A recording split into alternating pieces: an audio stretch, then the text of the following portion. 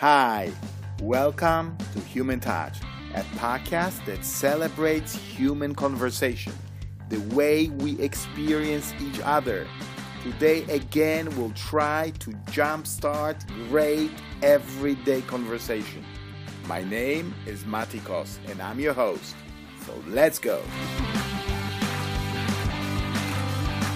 Hi, this is episode number 44. First, just a quick update from the last episode. I'm being told that there are new very positive developments in the battle with cancer. This year, Nobel Prize in Medicine was awarded to two scientists, James Allison from the University of Texas, Austin, and Tasuku Honjo from the Kyoto University. Their parallel work focuses on certain proteins that work as brakes for our immune system. What does it mean? They found out that our immune system does not fight the cancer cells because immune system has its brake on, and the brakes are in the form of certain protein. This discovery led to entirely new class of anti-cancer drugs called checkpoint inhibitors. What this drug does is it strips the cancer cells of their protective cloak that fools our immune system and lets our body fight back. This treatment helps with the remissions in people with lung and skin cancers. And scientists are hopeful that soon these drugs will be applied in fight with more stubborn cancers, such as breast, prostate, and colon.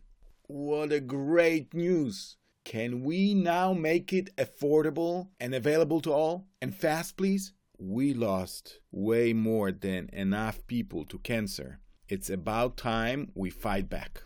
Talking about fighting back, albeit on a way different scale.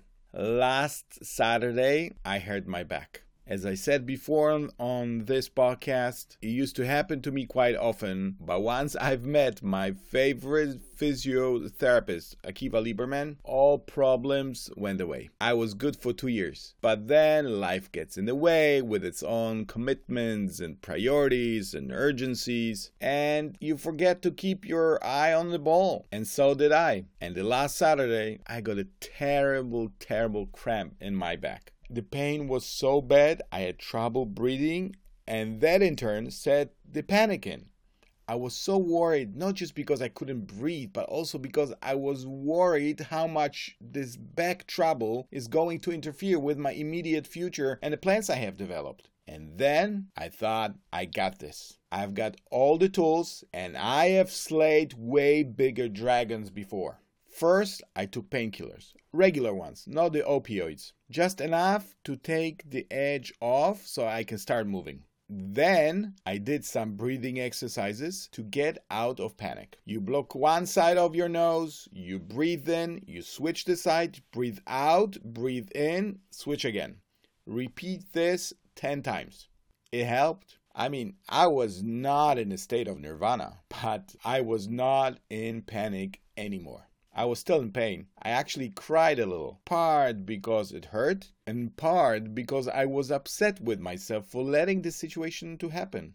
I walked home, I had a meal with my family, and then went to bed for a short rest. That was a mistake. Lying down not only doesn't help, but it might have adverse impact, can make things worse. Getting out of bed was so much pain. I decided I have to walk more, I have to move more, I have to do more things. Keep in motion. In the evening, before going to bed, I took a hot bath, then walked a lot the following day, and then the next evening, I had some tiger balm put on my back. It's like Bengay. But then again, next day, I walked a lot.